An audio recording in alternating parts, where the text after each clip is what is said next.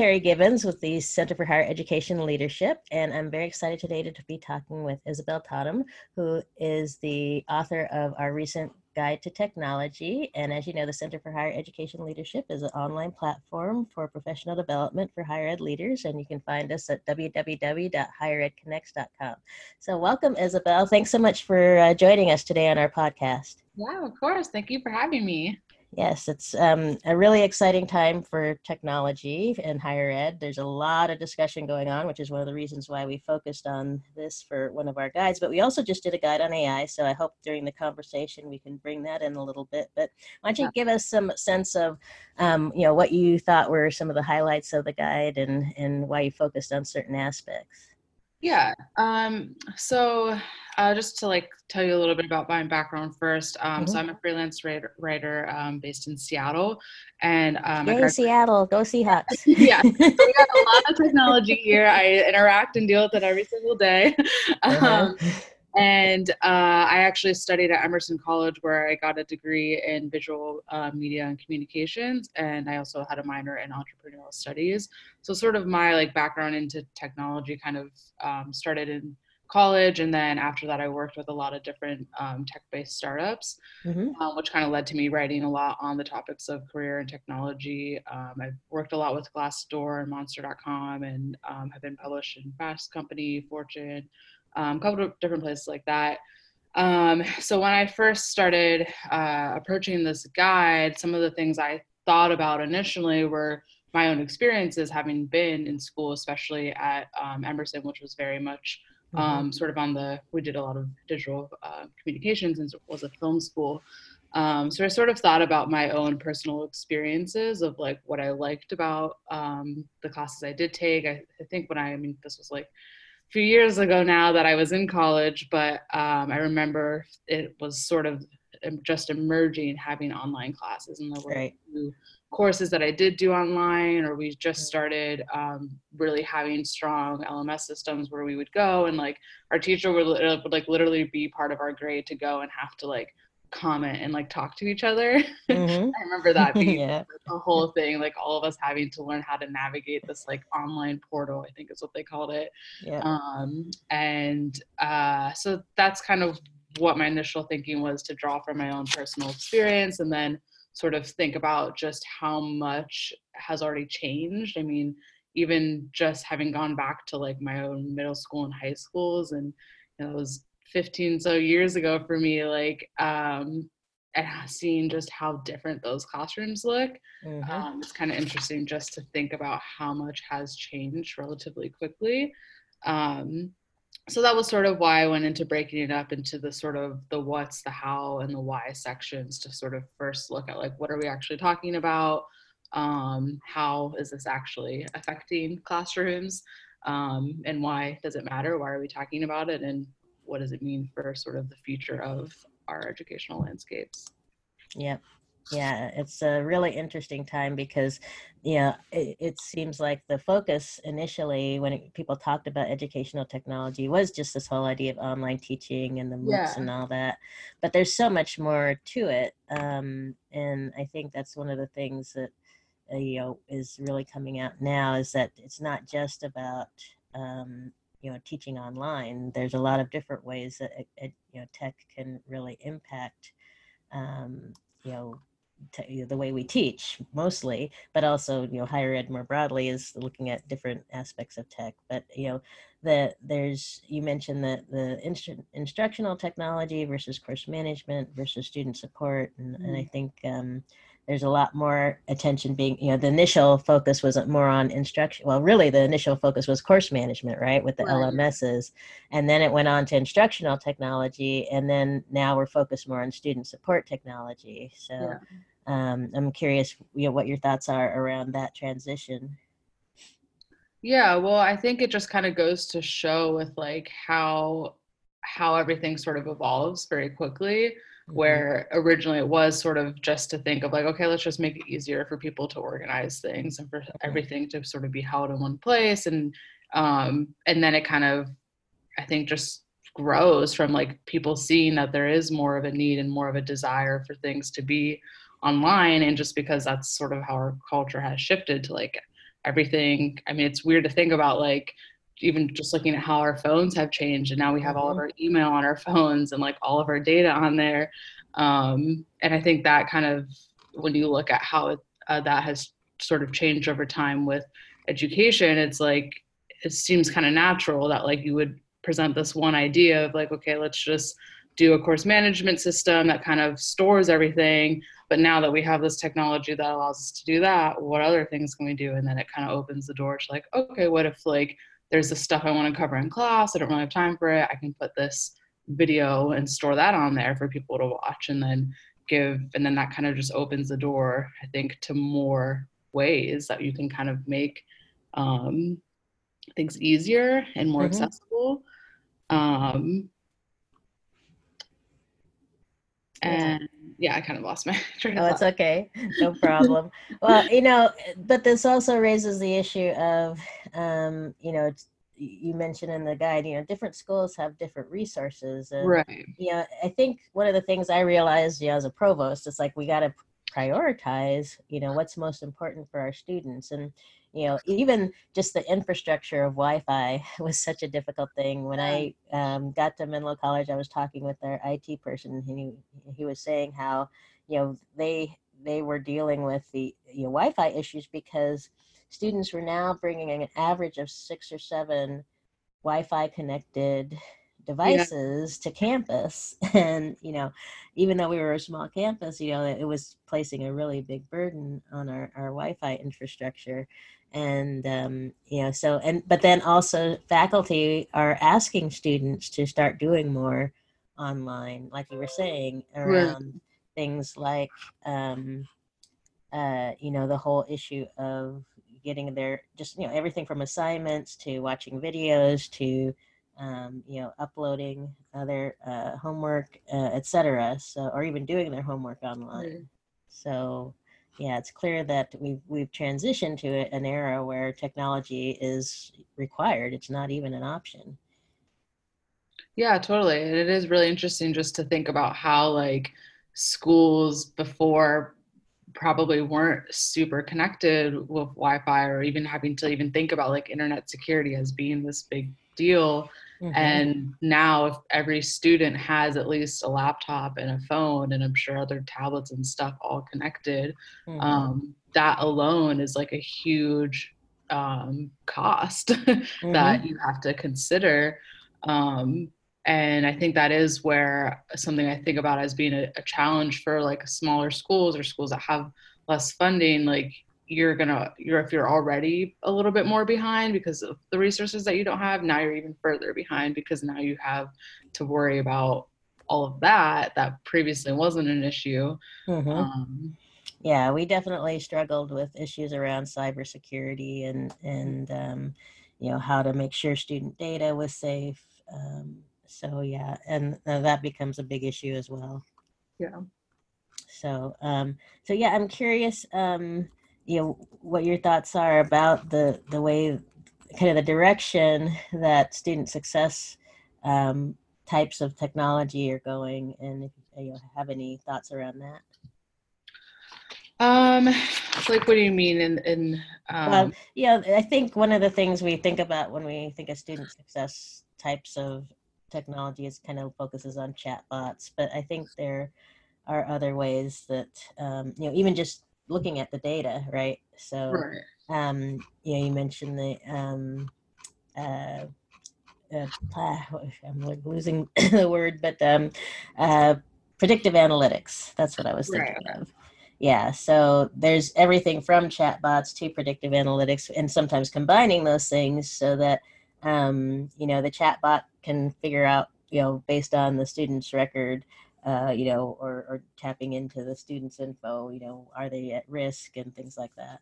Yeah, I think that's one of like the best things that can be that a school can like invest in, because that was like I would just remember from being in college, like you would literally have to like get online like right when everything was going to open, and Mm-hmm. even then it would be like within a few seconds like all the classes you wanted to take would be gone, and then Right. you'd like sit there like nights before making like, okay, here's my ideal schedule that I want, and then here's like my 3 backup plans if I don't get any of those. Exactly. um, and there were so many times where like the system crashed, where like you would think that you had enrolled in a class and then you would find out like the next day that it actually didn't process, and it was such a mess. So I think that having that to just honestly just like make it all way more streamlined and smarter, I think is like one of like, I wish I could be in school now during that time just to like be able to like better plan my courses and actually get the classes that I wanted, and know like, you know, there might be a class that you could only at the time could just like read about or talk to your friends about and not actually really know what it was about, if it would be beneficial for you. So to have a tool that could actually like look at your what you're planning to study and like what you hope to achieve and be like, okay, I recommend this class for you, or like here's how quickly Yes. it fills out, like you should take this semester and Yep. wait to that semester to do that. Like I think that just alone takes so much pressure off of students and Mhm. stress to like kind of gives them like a little personal assistant in a way for planning out their coursework that, you know, you could do if you have the time to go and meet with a guidance counselor or an academic advisor. But I'm sure that that also takes a lot of work off of them when you have so many students who want that help. Having like an algorithm that can just sort of like sort it all out does make that whole process a lot easier. Yeah, I agree. And as somebody who actually had to plan out courses, I just, I mean, we're still developing these tools around figuring out, okay, which courses do we have to offer to make sure there's enough for, we would spend a lot of time figuring out how do we get our seniors graduated, what Sure. courses do they need, how many sections of this class do we need?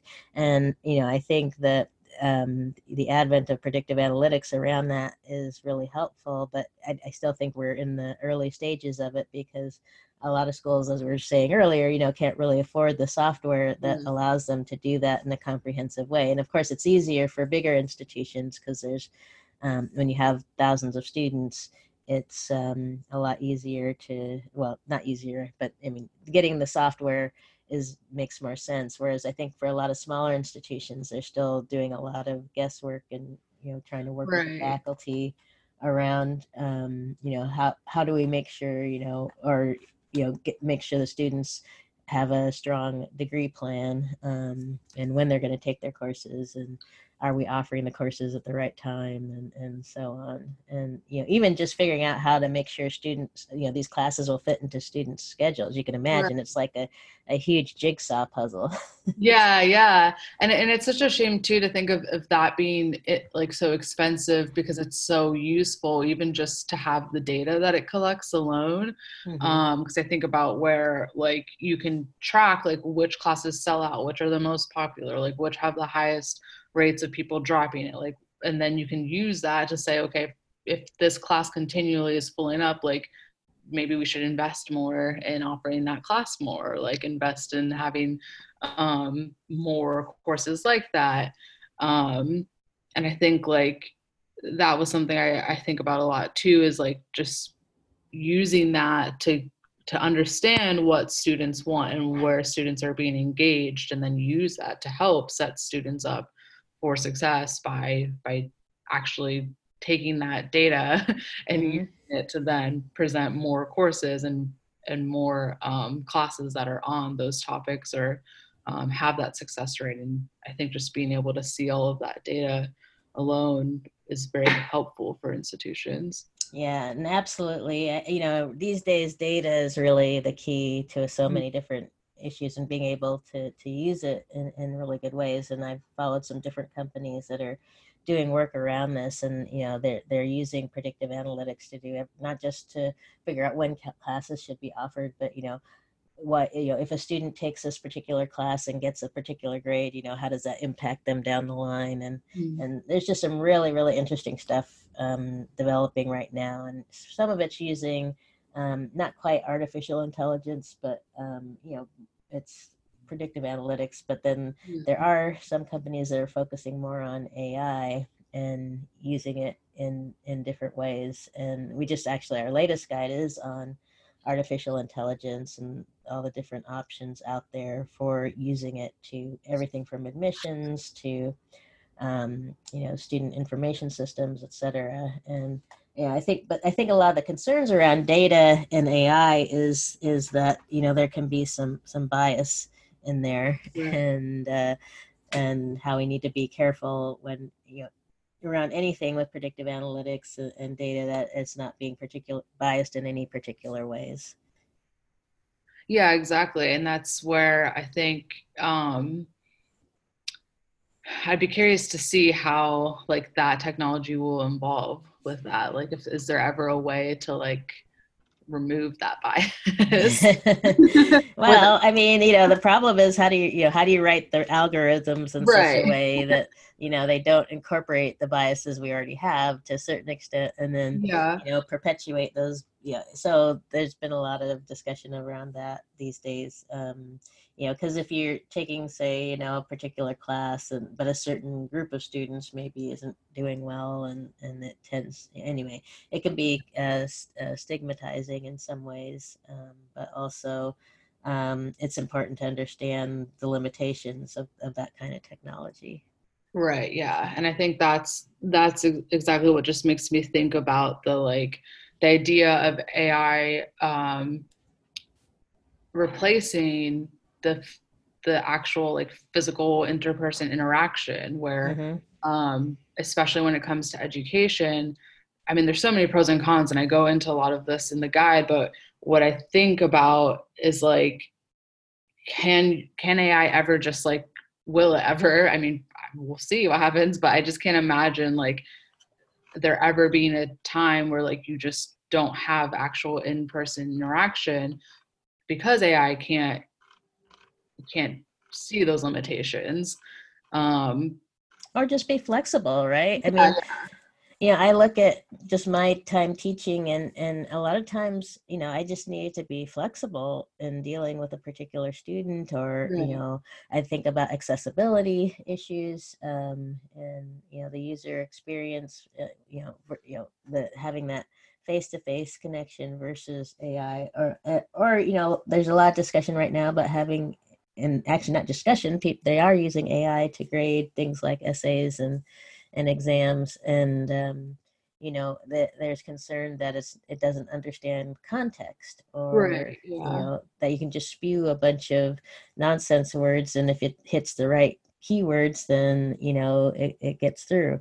So I think there's a lot of nuance within teaching that has to be taken into account. But, we also know that more students need to be taught at lower cost.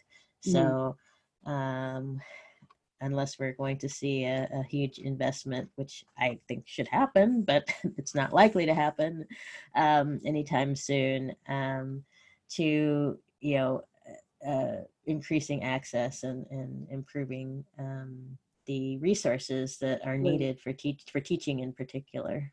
Yeah. But see, then when I think about AI too, and this idea of like there not being like the reduction of interperson interaction, I Mm-hmm. just think about where like it's great to invest in all of that and get students prepared for having all these technology skills that are definitely going to be relevant once they graduate and go on to their careers.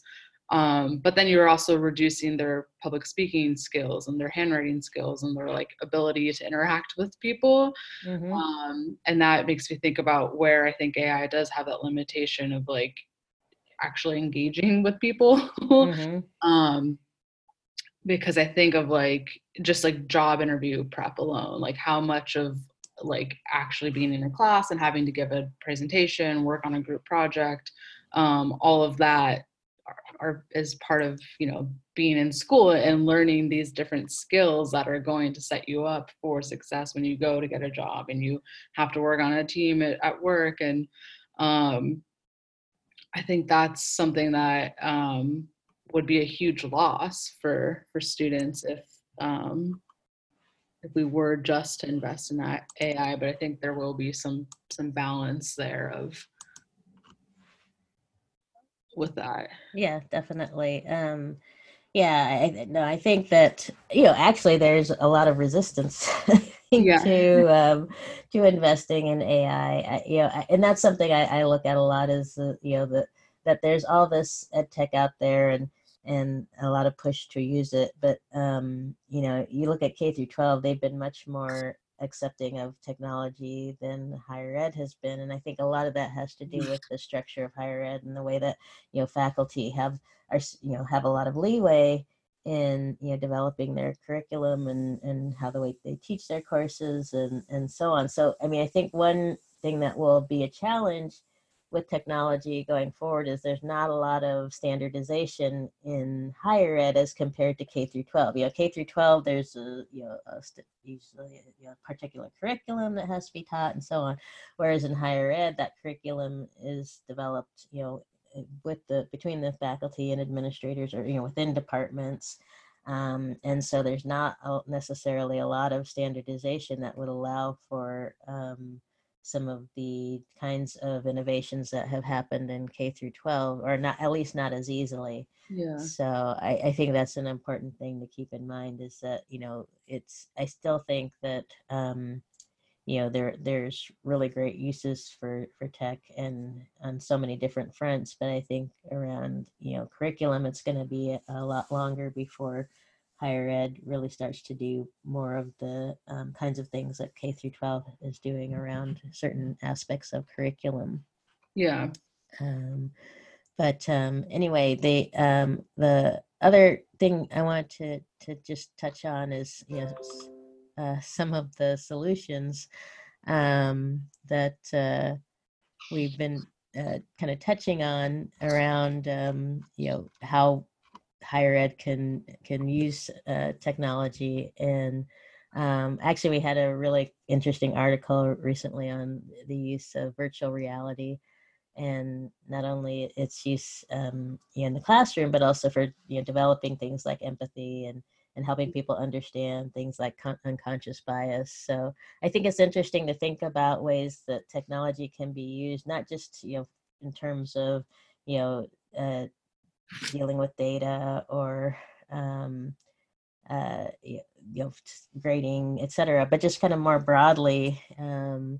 How it improves students' access to information, and how they can learn things through virtual reality that they couldn't necessarily learn in other ways. So I'm just curious your thoughts about that. Yeah, no, totally. I agree. I think that is what's really great about it, is that it does make it more both relevant, more engaged, more interactive for students, especially VR. I think I remember there was a class that was just starting when I was leaving college that had a little bit of VR worked into it, and I thought, that would be really cool, just alone, like how much that possibility is. Even just thinking about like immersing into like all these different things that you could actually like talk about, but then like go into a virtual reality world and like have the ability to like see it and talk about it. And I think that can really open the door to so much. Absolutely. But the other thing I think about is just how much our attention spans as a culture have changed. Yeah. And when I think that's driving a lot of the technology and the way things like VR, actually. Right, yeah, like I can't imagine if I had to sit in like a 45-minute lecture where like a teacher just has a PowerPoint and just talks and you take notes. Like I can't imagine any students being able to do that now. Yeah, no, it's a really different world than Yeah. say 30 years ago. Right. But yeah, and I think that's one of the things that's going to push this stuff is, that faculty see the need to be more effective in the classroom and dealing with students who, are used to more just being more. I mean, it's funny because we think of tech as reducing interactivity, and yet I think there are a lot of ways that it can increase interactivity. Yeah. Even if it's just doing the online discussions and working with VR and having actual experiences and so on. I think there are ways that tech can actually increase the interaction between students and in a particularly in an online class. I think that's one of the things we learned even in doing our own class, our Higher Ed Administration 101 course, which we're just using a LMS, but still, the ability for the students to talk to each other online was a really helpful addition that we couldn't do before we had this kind of technology. And talk to teachers yes online, and I think that's something that is really helpful too, with technology, where teachers can have the ability more to communicate, whether it's like leading a discussion board online, or like reading through the comments and talking to them, or then using those comments to bring up discussions in their lectures. And I think that is where technology can also give both students and teachers the ability to give each other more feedback, where teachers can see, like, you can give a poll after a lesson and kind of ask for a rating and kind of get like more instant feedback on like, what did you like about this? What did you not like? It's like, I think that can only help teachers sort of get more feedback that is useful to like then go and improve either for the next class or for the next semester, and look at what their current students are actually thinking. I mean, even if they just went onto social media and saw what students were talking about, like they could even use that to see how their classes are actually either engaging or disengaging them. Yeah, it's just one of those things where I think that we're just going to have to see how things develop, but there is going to be a lot more focus on faculty connecting with students and things like that. So so any last thoughts before we wrap up? I don't think so. I think, like you just said, I guess we just have to kind of see what happens. Yes. It's very interesting, and especially with VR, I think just across all industries, that's going to be really exciting to see what happens. So it'll be interesting. Yeah, exactly. Well, as it's a famous, I think they call it the Chinese quote, may you live in interesting times. And we definitely do in so many different ways. But thanks so much, Isabel. This has been a really interesting discussion. And I look forward to seeing more from you and Higher Ed Connects. Yeah, of course. Thank you so much for having me. Say hi to Seattle for me. Actually, I'll be up there. It's actually a really beautiful day. The sun is out and it's not raining, and it's like, so it's a great Seattle day. Yeah, I'll be up there for the holidays. So I'm hoping the weather is nice then too. But anyway, have a great rest of your day. And thanks everybody for joining us for our Higher Ed Leadership Podcast. And again, check us out at www.higheredconnects.com. Have a great day. Thank you. Okay, bye-bye. Bye.